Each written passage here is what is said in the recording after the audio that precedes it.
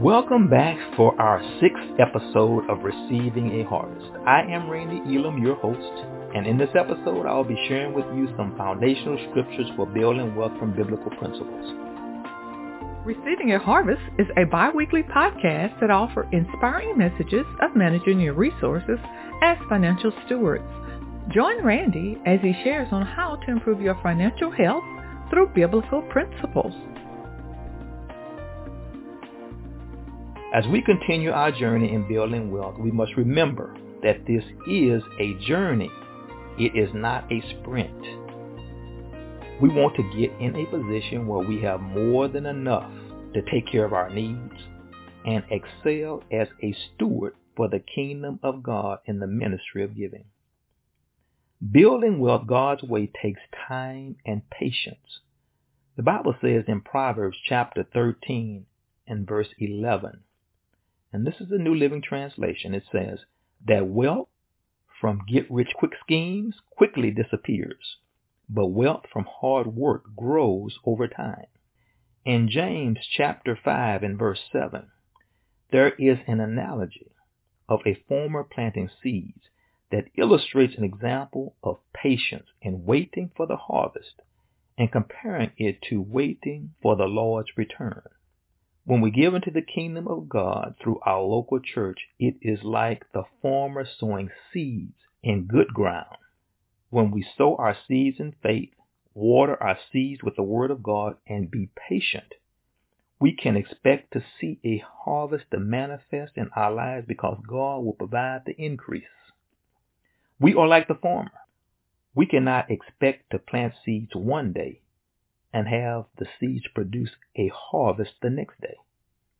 When we sow our seeds, we should be patient and water our seeds daily by speaking and confessing the word of God over our seeds while waiting to receive our harvest. Repeat these confessions with me. I decree and declare that God will multiply my seeds and bless the works of my hands. I decree and declare that everything I lay my hand to shall prosper and succeed. I decree and declare that I am blessed when I come in and blessed when I go out. I decree and declare that the favor of God is with me wherever I go. I decree and declare that God will rebuke the devourer for my sake and open the windows of heaven for me. I decree and declare that God will supply all of my needs according to his riches in glory by Christ Jesus. Amen. Hallelujah.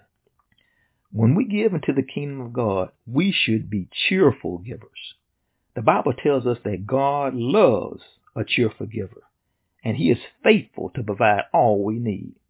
When God gives his provisions to us, he is generous, and it is always more than we need because his resources are unlimited and eternal.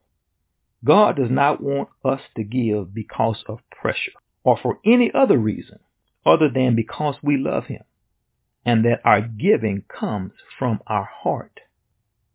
God wants us to give from what we have and not from what we don't have.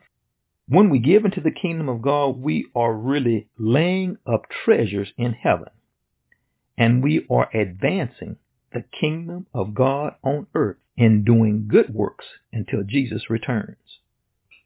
God wants us to have more than enough to meet our needs and have plenty left over so that we can bless others and bless his kingdom through our giving. He wants us to excel in the ministry of giving. God gives us another analogy, an illustration of a farmer sowing seed. Go with me to 2 Corinthians chapter 9 and verse 6 through 8. And this is coming out of the New Living Translation. And it says, remember this, a farmer who plants only a few seeds will get a small crop, but the one who plants generously will get a generous crop. You must each decide in your heart how much to give, and don't give reluctantly or in response to pressure. For God loves a person who gives cheerfully, and God will generously provide all you need.